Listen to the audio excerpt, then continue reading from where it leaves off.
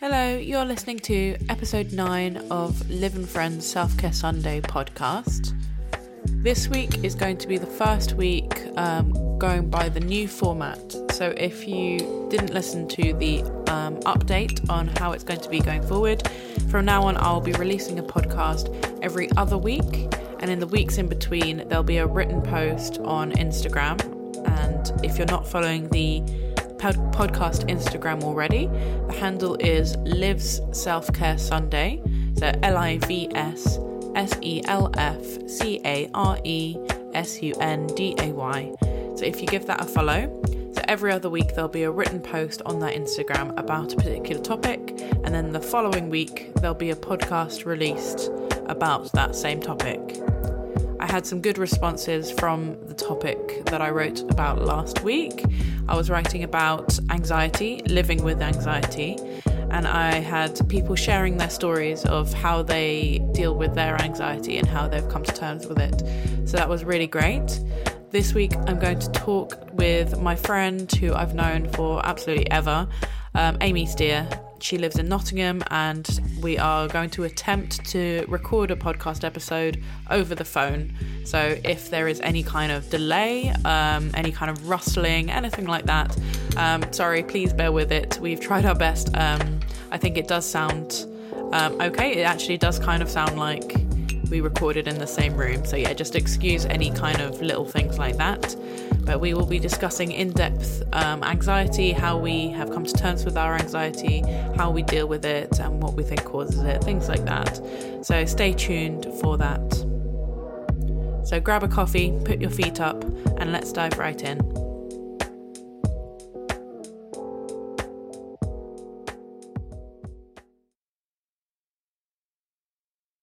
Welcome to episode 9 of Live and Friends Self-Care Sunday.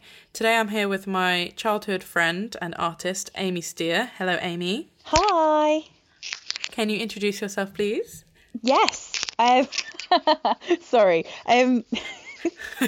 This is so awkward and weird, and that is one of the things I struggle with, my anxiety. So really, you've got me on for the perfect podcast. But yeah, exactly. I'm Amy. I am a kitchen designer and artist. I quite like painting. I have known you for forever, pretty much. Pretty much. It feels that long because it's well over half our lifetimes, I think. I think that's the problem. Oh my God, don't. And it does mean that I call you Livy instead of Liv. So I apologise if there's any confusion to the listeners. But I mean the same person, honest. So you live in... Where do you live? Tell us. You know. Sorry, that was a weird way. That was a weird way to cue it up. I live in Nottingham. Okay. So sort of Midlands. Yes, which is why we are recording this podcast on the phone. So currently this is 2 recordings put into one. Yeah. So if it goes a bit pear-shaped, that's why. That's why. Blame the phones. It's nothing to do with us. No, nothing at all. We're perfect. Exactly. Today's topic that we'll be discussing is living with anxiety. So, Amy, if you could tell us a little bit, maybe when you came to terms with the fact, because I know that obviously you suffer from anxiety as well. So kind of when you came to terms with that. Embarrassingly, fairly recently. It must be maybe 8 months that I've sort of been able to cope with it, for want of a better word. I don't like the word cope, but you know what I mean. Yeah. But yeah, not that long. So I think, I don't know, I really did want to speak to you about this subject because I kind of see you as someone who inspires me to just kind of own it, because you've been quite open about it. That's so lovely. Is it? Yeah, that's so nice. Oh, okay.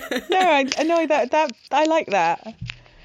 I mean, it helps that we've known each other forever. That's why I'm able to be quite open with you about it. But then again, I am currently on a podcast talking about it. Yeah, so, exactly. Yeah, okay. I see your point. Yeah, and just, I think, because I struggled a lot with, I've had anxiety for a very long time, but I think I definitely struggled with feeling ashamed of it, and just there being so much shame attached to it that I kind of just didn't talk about it at all, and I buried it very deep and just kind of acted like I wasn't suffering from it at all. which obviously is not the way to deal with it. But I can't say I didn't act like that at any point in my life. Like I did push it down. I did. And thankfully I've got a wonderful human who has decided to live with me, who has helped me get to a point that he's like, you know what, it's okay. And to be fair, he's not the most, no, I can't say that. He has his own sort of things that he's dealing with. So I think it helps that we both understand how the other person is feeling more times than not. But yeah, I kind of decided not to waste any more energy on being ashamed of it. Like, there's just no point. Like, it's a part of who I am, and it's a part of who so many people are. Like, I don't think I know a person our age really who doesn't have something wrong with them. That sounds awful as well, but you know what you know what I mean. I mean, definitely. I feel like we're definitely a kind of like an anxiety generation. Yeah. I don't know, maybe it's kind of the time that we've grown up. But like, just there being so many pressures, and I feel like this kind of generation, so around you're 25, I'm 26, just this kind of, there's definitely a sense of, we all kind of feel like that. Yeah, I really think that. But then we're that age gap where we've suddenly had the internet influencing us. We've suddenly had instant communication where everyone knows everything about everyone else. Like, we didn't grow up like initially with social media. It's something that's sort of happened. So I think we're just that generation that unfortunately has had to have so much change in the way that life is in general. Yeah, that's true. We're all a bit knocked for six. Yeah, definitely. I think one of the things that my therapist told me was that when me moving to London, like, was something that kind of was like a catalyst for my hypochondria, which is a form of anxiety, to like kind of come out, because it's something that I've always had since like my earliest memories are of like being a toddler and refusing to go to bed because I was so afraid that I would never wake up again. So it's something that I've like, yeah, I know. Little me crying myself and not wanting to go to sleep. But yeah, so like it's something that I've like always had, but me moving away from home. So when I was 18, moving away from home and friends and whatever, and going to London by myself to study, I was told that was kind of like a catalyst that kind of caused it to come out. Yeah, so I feel like understand that. Yeah, so I think you're onto something when you say that kind of something to do with change. Yeah, brings that on. No, I agree. So it's funny though, because I think I'm also a hypochondriac, but not quite. It's different because I see like, or something goes wrong with me, or I see something on TV and start feeling like I have the symptoms, and I just push it down, and I'm like, you know what, I'm not even going to go to the doctors, I'm not even going to think about it. So mine's like, instead of panicking that I have it, I just ignore those feelings completely. So I mean, my anxiety manifests in so many different ways. That's just one of the many wonderful ones that I have to deal with. But it is, I don't understand how health is such a big thing. Like, so weird, considering we've got like average lifespan that's pretty good in comparison to previous years. I just don't get it. Yeah, I mean, I think maybe it's something to do with kind of exposure to, I'm not, just media in general, and just how we have such a high rate of consumption nowadays. We like, when you think about the amount of stuff that we see in like an average day, I feel like there's definitely, because when I think about why, like when I was a little kid, why I thought that I was going to go to sleep and never wake up again, I feel like it must have been something that I saw. It must have been like some sort of film. It must have been. Just something. And I feel like you have to get those ideas from somewhere, especially when you're young and you don't form those ideas by yourself. You're quite impressionable. And you have to get those ideas from somewhere. So I feel like maybe because we're exposed to so much like on the internet and films and all of that, that maybe that's kind of implanting ideas more than we kind of realise, maybe. Yeah. I think I completely agree with that. I mean, I still occasionally have nightmares of a bit in an Indiana Jones film that I watched when I was far too young to be watching it. I still have that as a recurring nightmare. Still? Age 25. Yeah, occasionally it just pops up. I'm like, oh, where have you been? Flippin' heck. Indiana Jones. Oh yeah, I know. God. I mean, it doesn't help that my dreams are like the most vivid thing ever, because like a lot of times, like I'll wake up in the middle of the night crying, thinking that one of my family members have died. There was one occasion where I thought both my brothers had died, and it's something I'm very scared about, like the whole death and everything to do with that. That is a major thing I struggle with. But I had to phone my two brothers at like 7:30 in the morning and woke them up to make sure that they were okay. Like, it's just so vivid. So I really struggle with that. And it's things like even watching Bird Box, which wasn't that scary, I still am that impressionable. That it feeds on that anxious place inside me, and then I have these horrible dreams about it. It's not very I feel like dreams is something that I suppose when I think about the people that I know who are kind of also the same sort of kind of people that I am, and perhaps that you are, like people who are overthinkers, people who get anxious and things like that. And I think dreams is definitely something like, I think you do have more vivid and more complicated dreams. At the end of the day, dreams are thoughts, aren't they? So if your thoughts are, if you're overthinking and there's very complicated thoughts, your dreams are going to be complicated as well. That's so true. I feel like maybe having vivid dreams just is it's kind of like a manifestation of anxiety, isn't it, really? Yeah, like mine genuinely are. That's the thing. Oh, it's awful. Yeah. It's awful. But that's something I still deal with. I'm trying to think of sort of like ways what I do, because like you mentioned in your post that you like listening to ASMR and stuff like that. Like that just straight up doesn't work for me. It doesn't, because the moment I've got into my head, no matter what I'm watching, no matter what I'm doing, it just goes round and round and round in my head. It's awful. It's absolutely terrible.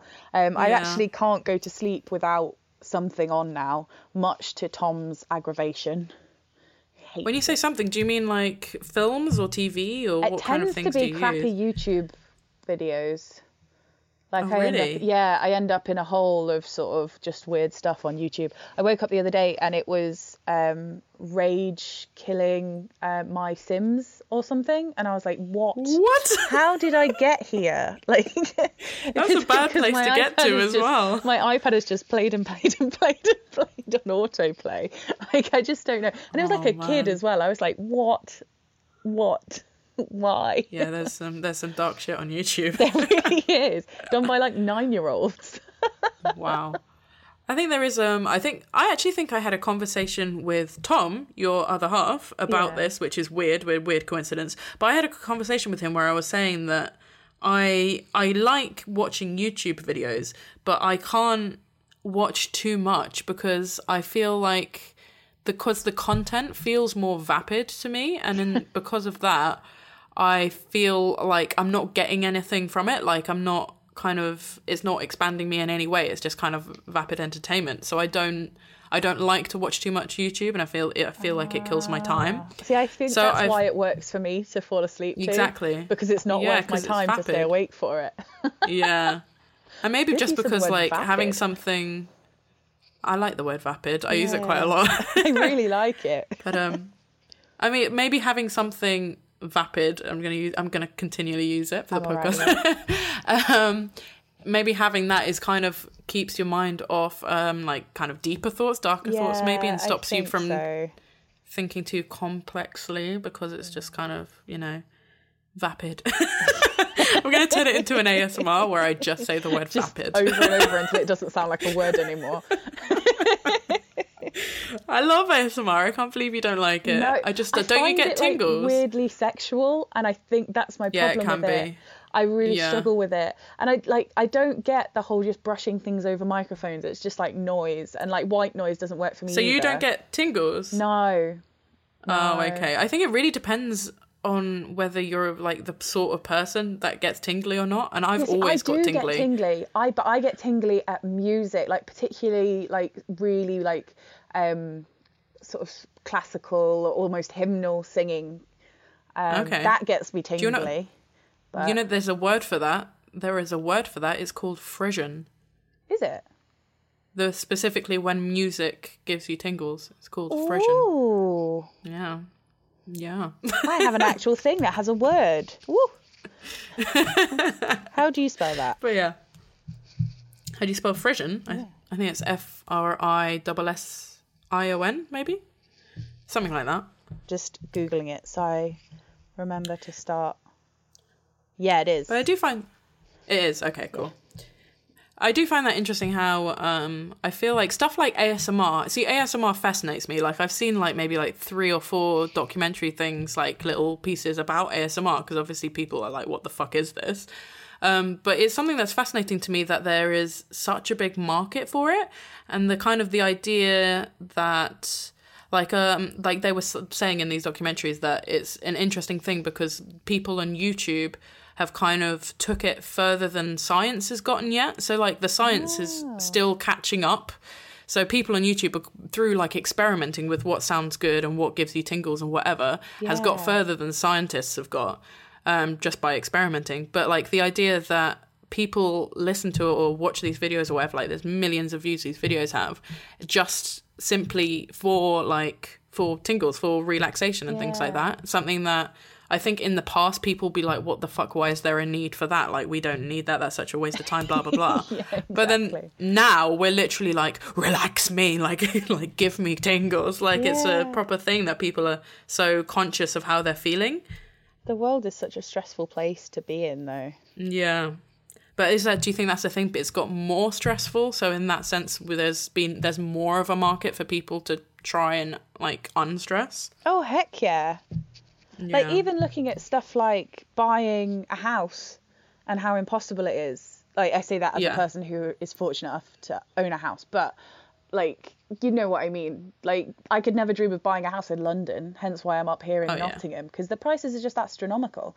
Like, it's things like, even things like that, which is such a fundamental part of being an adult, it's just impossible for a lot of people. Like, Tom couldn't have bought a house without me. Like, it just never would have happened. Like, do you see what I mean? Does that make sense? Yeah, definitely. I think some things with, like, career and stuff as well, like pressure that people... I've spoken about it on other podcasts, but, like, the pressure that people feel to have a certain career and to do it, like, be at a certain level by a certain time and everything. I think that definitely, and just the fact that we're not like nowadays, we're just not like that. Like, when I look at myself, because like, I like doing lots of different things. I'm like, the idea of just sticking to one job and working my way up in one job, like, for me personally, I would never do that. Yeah, I mean, and I feel like a lot of people do that. They want change, like, they want to try something new, so they kind of go around lots of different jobs, but in that sense, you can't, like, you know, climb up the ladder in a conventional sense. So I suppose maybe there's kind of stress of starting afresh. I mean, like, change, like you said at the beginning, kind of the idea that when you change, you're starting from scratch again. So I suppose there's a lot of stress relating to that. Oh, definitely. Heck, definitely.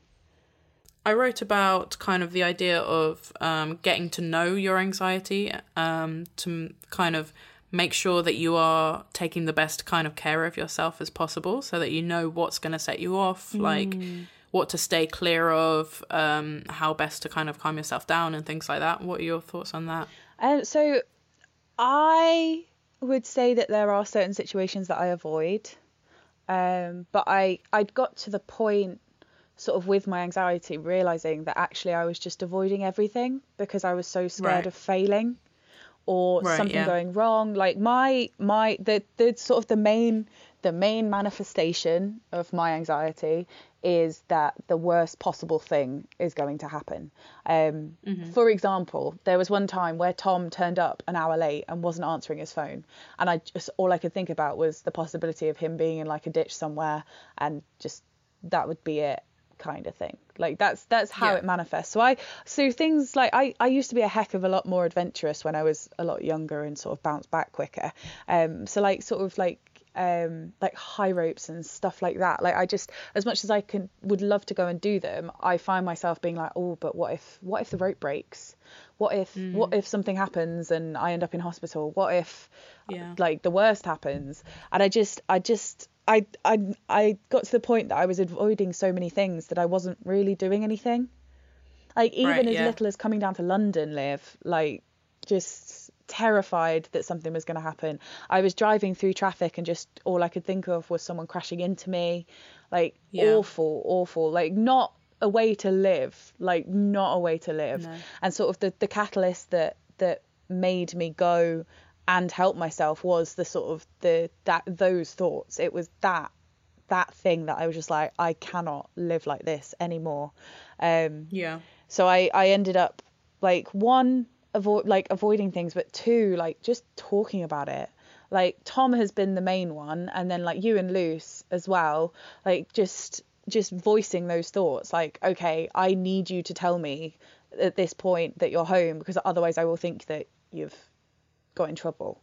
And thankfully I've surrounded myself with such nice people that that's not an issue, like for my friends to do. Like Tom got in the habit of letting me know if he was going to be late, which to be honest I think he should have been doing anyway, but regardless, it was just and it's just, people just sort of accepted it. And the fact that people were like, okay, I understand why this is happening, I respect that you this is something you are struggling with, and I will help you with it, was just really nice. Like really, really, really nice. Yeah, I think it's definitely important to surround yourself with people that kind of understand, not maybe not that they specifically have to have anxiety as well in order to understand, but just someone who would be conscious of it. Yeah, exactly. Yeah. Like someone who goes, okay, I validate your feelings, because it's the worst thing when you tell someone that you're anxious about something and they're like, oh, you're being stupid. Oh God, I hate that. Yeah, exactly. Like, you're being so stupid, of course that's not going to happen, blah, blah, blah. So just surrounding yourself with people who are going to be like, okay, you're anxious, it's fine, let's, we can work through it. I'm going to kind of consider that in, future interactions and everything like that. Yeah. And I think it helps as well that everyone has encouraged me to do things that scare me, like sort of like just going to Amsterdam on a whim for a weekend for your birthday, or the 2 weeks I did in Italy where I didn't have a panic attack once, which was amazing. Because normally traveling, because we did 6 cities in 2 weeks, and normally traveling I'm an anxious mess, so it was really nice to have that encouragement. And then if I did have a wobble, I was okay, and it was that encouragement to go and do something, and accepting the fact that I had a ridiculous spreadsheet that I needed to make me feel like it was going to be okay. And it's just that sort of just voicing it out loud and getting people to understand where you're coming from. If they're your real friends, it won't matter. Like, it'll just be, exactly. Oh, this is another Amy quirk, perfect. That's why we love you. Obviously. That I'm just a bit of a nightmare with some things, and I accept that as a part of who I am, and that's okay. Yeah. I mean, how did you kind of come to terms with the fact that it was part of you? I mean, in all honesty, I got really, really, really, really low, and I basically told Tom I needed to go to the doctors, and he just took me. I ended up going. So I had a bit of a wobble, meltdown, whatever you want to call it, on the evening, and he literally drove me to the doctors the next morning. I waited for an appointment, and we just went and said, I need help. So I gosh, words are hard. So I went and spoke to the doctors, and I said, look, I can't live like this anymore, and I've actually been on antidepressants for the last few months. And I wasn't sure about it, and I was scared about it, and they do horrible things to you for the first couple of days. And the flipping doctors like, oh, let us know if you get suicidal thoughts. I'm like, why do you think I'm here? Like, seriously, why are you giving me a drug that potentially could have those kinds of side effects? But yeah, that's really, really helped. I didn't think it would, but it took a couple of months for it to settle. But I just feel like me again. So that was the one thing. But I also got referred for some therapy, which we actually got to a point where she went, you know what, I think you can cope now, which was a revelation. Having someone else tell you, okay, I think you can cope now, was just amazing. Because I've had therapy before, because I got, with all the health anxiety and stuff, I got referred for CBT, and that did not work for me at all. And I got there with this lady this time, and I said to her, I don't want homework. I won't do it. It doesn't work. I just need to talk about it. And we basically got to the root of what was upsetting me and got to the root of where sort of my anxiety had started, and just talked it out. And it was just so nice. And it was just so like, it was so lovely to have a completely sort of non-competitive dialogue. Like there was no, well, I know you've dealt with this, but I've dealt with this kind of thing, which you get when you're talking to people sometimes because everyone's trying to relate to each other. So it's just, it's so like lovely to just have that just non-competitive conversation. And like, to be fair, she clocked who I was straight away, and she started telling me off for not saying things, and she was like like telling me off for stopping talking and not just saying whatever it was I was thinking. And I've never had that before, sort of talking about my anxiety, because no one really wants to hear about it. Everyone's all for being there for you and accommodating you, but no one really wants to sit there and talk to you for an hour about what it is that's actually bothering you. Right, yeah. So it's just really it was really helpful, really, really helpful. And she helped me sort of with some coping things, and she just helped me sort of understand why it's part of me. And yes, it will always be part of me, but because I've sort of rationalized it and I've understood where it's come from, it's a lot easier to stomach and it's a lot easier to deal with. Yeah, definitely. I think it's important not to have it as some like frightening monster that you don't understand. Yeah. I think understanding it's the most important thing. Like, I would recommend therapy to anyone, and maybe not necessarily CBT, because like I say, that just did not, that was rubbish. But the talking therapy, just having someone to air your thoughts to, and have someone who turns around and goes, no, tell me what it is you're trying to say, just say it, is just really, really like refreshing.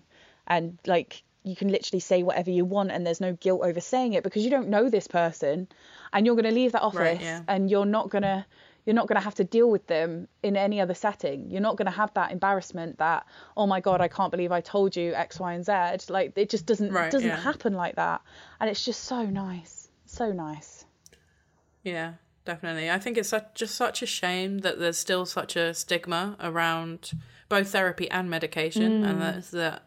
The fact that people feel like ashamed just for saying that they need help. I think that's just, it's so, I just find it tragic, to be honest. Like, there's so many people that lose their lives and things unnecessarily just because they felt like they were unable to ask for help.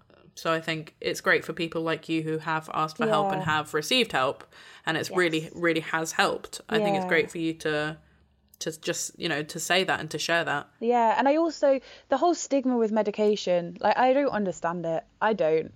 Like, at the end of the day, it's only like taking a hay fever tablet to stop yourself from sneezing. Like, if it's something that works, like, if it's something that doesn't quite fit with you and it's like your emotions are flat and all of that, then okay, that's not the right thing. But then people just sort of tar every antidepressant with the same brush, I think, without thinking that actually, if you just went back and said, actually, this one's not quite working, but this one's good, and just keep trying. And I think that was one of the things I was so grateful for Tom for, because he's had experience of it in the past. He was like, look, if this first one doesn't work, we'll just swap you onto something else, and it's absolutely fine.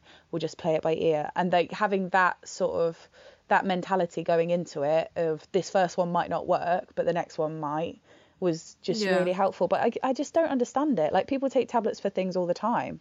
Like, my brain is still an organ, and it's still something that's going on in my brain. Like, I think it's sad. Definitely. I think just the fact that it's people treat mental illness as, well, I mean, they treat it as not an illness. They treat it as something that's completely separate from your body, which is very strange. It is. It's bonkers. Like, absolutely bonkers. Yeah, but I think maybe it's something that's hard to kind of quantify, the fact that I'm feeling this way, and because it's all to do with feelings, and because you're it's from your viewpoint, so you won't know what it's like for someone else. Like, I know exactly how my anxiety feels, but I have no idea really what your anxiety feels like. Yeah, so I suppose because of that. Yeah, exactly. So yeah, it's a hard thing to kind of come to terms with, I think, just because every person's different, and we will never know what it's like, from someone else's perspective. No, we won't. And that's okay too. Yeah. That's totally, yeah. Yeah, that's the other thing. I don't know. I think it's just such a misunderstood subject. Yeah, definitely. I feel like as well, a lot of people, there's been a lot of times where I've been with people or I've talked to people who don't suffer from anxiety or don't kind of suffer from any mental illness. And genuinely, it's like they can't understand. Like, I've had it before where I've tried to explain like what it's like to have a panic attack and what it's like to have like anxious feelings and things like that. And they genuinely just don't understand. So I think some people, if they don't understand it, it's like they don't want to know. Which I think is sad that people can be like that, because, you know, it affects so many people. So it's important to kind of recognise it. I completely agree. The ones I find most frustrating is I struggle sort of in crowded areas sometimes. I just really, really struggle. And there was one time I went into Sports Direct and the ceilings were so high and the shelves were so close together. I was just like, I can't be in here. Like, I have to go now. I just have to go. And thankfully I was with Tom. So he was like, you go, I'll get the thing I need. So I went outside and was like, and breathe. But sometimes I'll be with people and I'll be like, I can't be here, and we'll be on a night out or something, and it's just like, okie dokie, well, bye then, because like people just don't get it. Like, yeah, not at all. Like, and when you're out with like a group of people who don't know you very well, or it's a big group, it's really hard to be that person that's like, no, I can't do this, sorry. Yeah, I think that's why a lot of people like bury it or try to ignore the feelings of like anxiety and just push it back down. Is because they don't want to be the awkward one. They don't want to be like, you know, drawing any attention. They don't want to try and like, in inverted commas, like ruin it for everyone else. No. But like, as soon as you start pushing down those feelings, I think then it just gets worse and worse and worse and builds up. Yeah. It's like a Coca-Cola bowl that's been being constantly shaken every time you push something down, and eventually it explodes. Oh. Did you just advertise Coca-Cola on my podcast? No. Oh, sorry. An ambiguous fizzy drink. Sponsored by Coca-Cola. Hashtag ad. Could you imagine? I'm going to pretend that I've got an ad. You know what I mean, though? Like, that's the mental image. That's how that's one of the things that when I first got counselling when I was 15, that was one of the things that was like, it was a mental image to help you understand what's going on in your body. And it's really stupid. It is. But like, in the metaphor, are you drinking the Coca-Cola? Is that what you're supposed to be doing? No, the Coca-Cola is me. Oh. But then how do you... So is someone else supposed to drink you? No, you don't drink it. Where have you got drinking from? No, but so instead of shaking it up and then leaving it and then shaking it up again and then leaving it, what are you supposed to do instead? Shake it up because you get anxious, and then what? But it remains shaken. Okay, maybe it's just a bad metaphor. Sorry, I just dissect your metaphor. Thanks. Maybe like letting some out, right? Is that what you're supposed to do? Oh, take the top off. Hang on. If you get shaken, take the top off, as in like let it out. No, that's not what I mean either. No, okay. Let's scrap the Coca-Cola metaphor. You're a glass of water, and every time you push something down, you're putting more water in the glass, and eventually it overflows because there's so many things that are stacked up on top of each other. Okay, a much healthier, nicer metaphor. That reminds me, I've got a bottle of Coca-Cola downstairs I haven't drunk. Oh. Except you should be drinking water. I do drink a heck of a lot of water. Yeah, stay hydrated. Eat more veg. Yeah, I think that's actually a good point. Staying like, I feel like keeping your body healthy is actually good for keeping your mind healthy as well. Oh, definitely. Like, honestly, one of the best things about having got a dog is the fact that I now have to walk him. Right, yeah. Like, we went on, like, today, I've been feeling pretty crappy. I built the table that I showed you, which instantly doing anything creative, anything with my hands is something that makes me feel bad. That's one of the things I do to cope with it. Not cope, but you know what I mean. I paint, I build something. I was still feeling pretty crappy, and Tom dragged me out on this 40-minute walk. Poor Alfred, the greyhound, was knackered by the end. He's been asleep on the sofa ever since. It's so funny. Like we completely wore him out. So yeah, like that is something that really, really helps. And like getting up in the morning and going for a walk before you do anything else, I cannot advocate it enough. It's so nice. Yeah. It's so nice. Yeah, definitely. I think I spent a long time not, like, I'm quite unfit. I don't really do that much exercise. Like, You're preaching to the choir, my friend. To the tube, and then that's it. But yeah, and then I joined the gym, and then I think because I went into it with the right attitude, I joined the gym because I wanted to feel better and I wanted to feel fitter, not because I wanted to, you know, like, be skinny or like look better for others. I did it completely for myself. Nice. And because I did that, I like, it felt so, like, when I started going, it felt so great because I genuinely just felt like this is something that I'm doing for myself, like for my own well-being, for my health. So like that made me feel really good. Yeah, I think when you separate the thought of doing exercise from the thought of looking better, it makes it so much easier to do. Oh yeah, definitely. Yeah, like, that's a whole other subject though. Let's not go into that. You've already sort of covered that on another one. Yeah, that's true. I covered that episode 2 right at the beginning. What episode is this one? This is 9. 9, jeez. You've done so many. Yeah, I know. I can't believe it's taken me 9 episodes to get on your podcast. I know. You said you wanted to do it right at the beginning.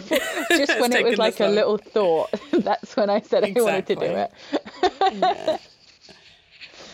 But yeah, something that I've actually been thinking about recently is like self-destructive behavior. Because when I think about, as I've got older, I've like, as part of my growth, I've stopped being self-destructive because I've kind of, the way I've viewed it is completely changed. And it's interesting now because I look at other people and I look at other people doing like self-destructive behavior, and it's kind of like I understand it because I've been there, because that's what I used to do all the time.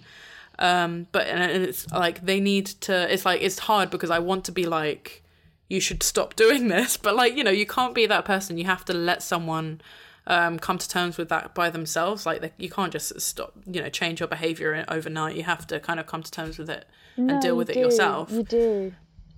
But it's difficult when you care about someone and you just want them to, you know, you want them to care about themselves as much as you care about them. God, I feel that. So I feel that. But yeah, I think it's such a kind of cyclical thing of being self-destructive, and kind of, I feel like maybe a lot of people deal with things like anxiety and mental illness by being self-destructive. See, I wouldn't even call it self-destruction. I would see it as just not doing any self-care. Like, it's ignoring the stuff that, you know, makes you feel anxious and doing it anyway.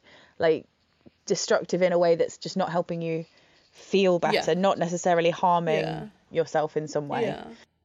Yeah. I feel like maybe a lot of the time deep down we feel like we don't deserve it, which is, I think when I like really think about why I, you know, did self-destructing things, and obviously I still do sometimes now, and I think it is because deep down I feel like I don't deserve it. Yeah. So I think it's self-care is so important, to just, you know, realize that you do deserve it and that you do, you know. I think you deserve everything. Oh, thanks, babe. Anytime. Okay, so let me ask you about your art. I would like to know specifically how your art helps you, because I feel like, because obviously there's things like art therapy, like art is like scientifically proven to help your mind and help with anxious feelings and things like that. Yes. So how do you use it to help you?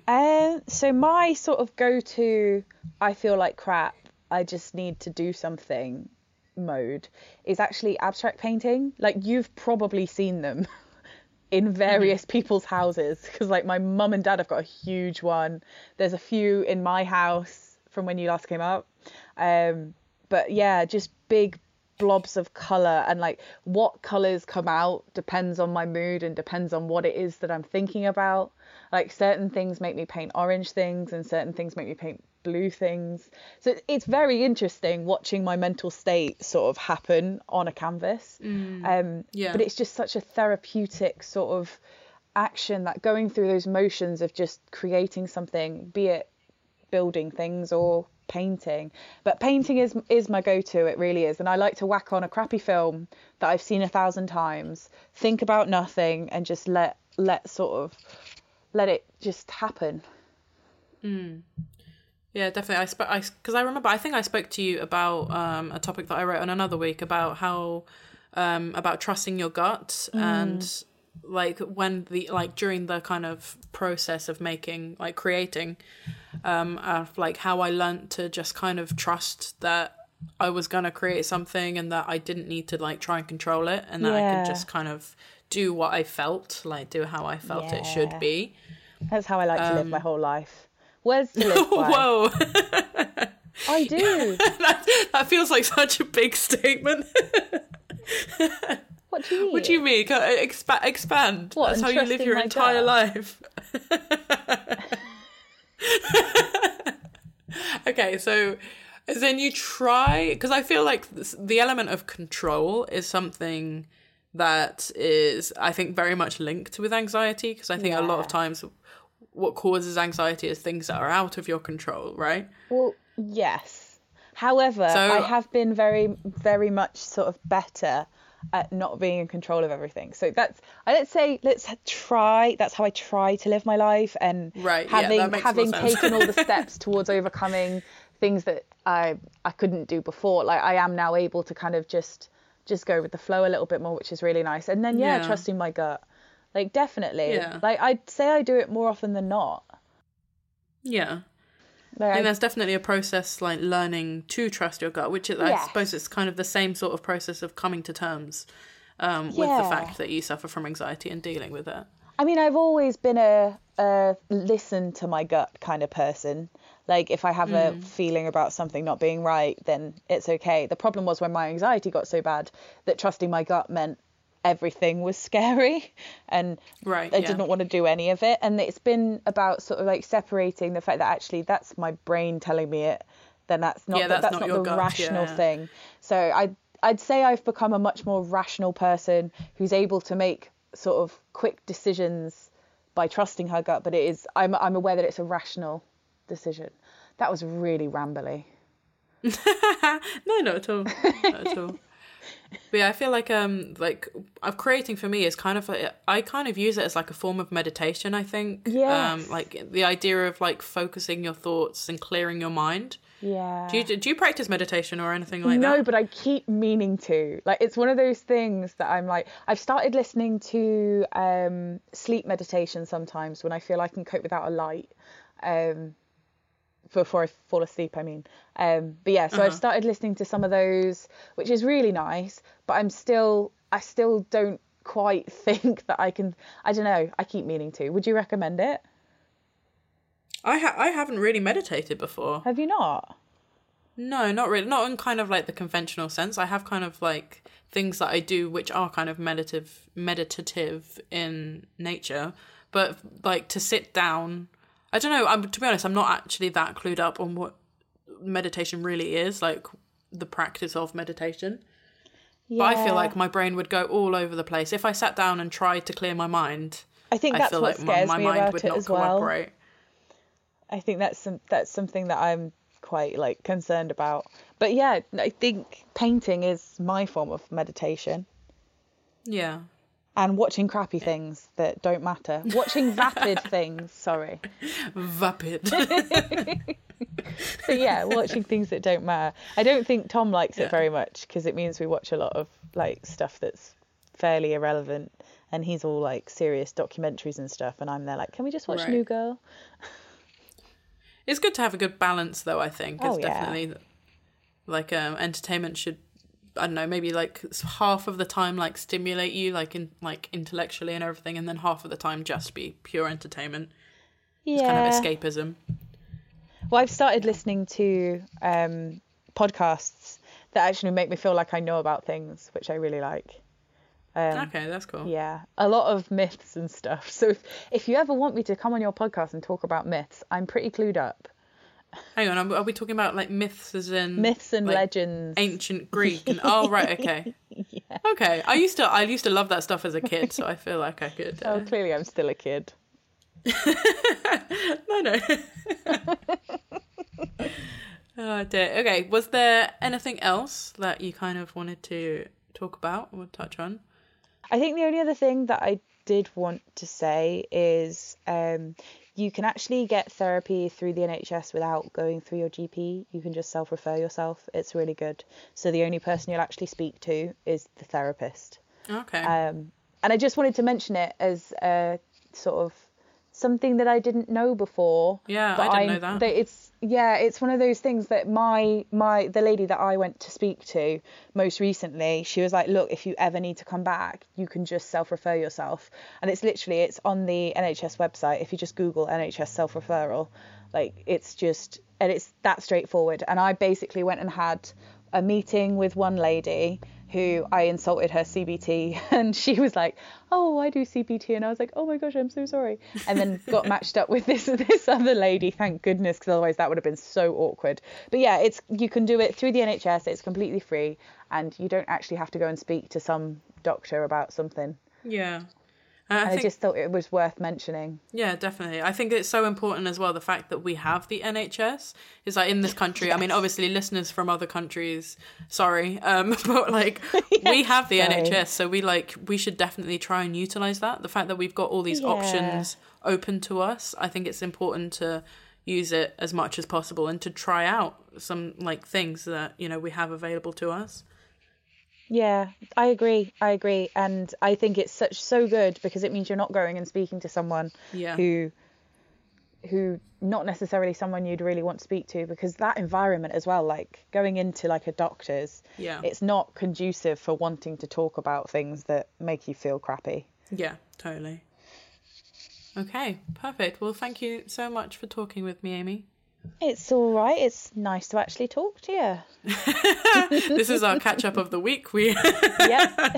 Done. See you next week. This sort of half an hour that we were chatting this morning before this conversation. It's been great.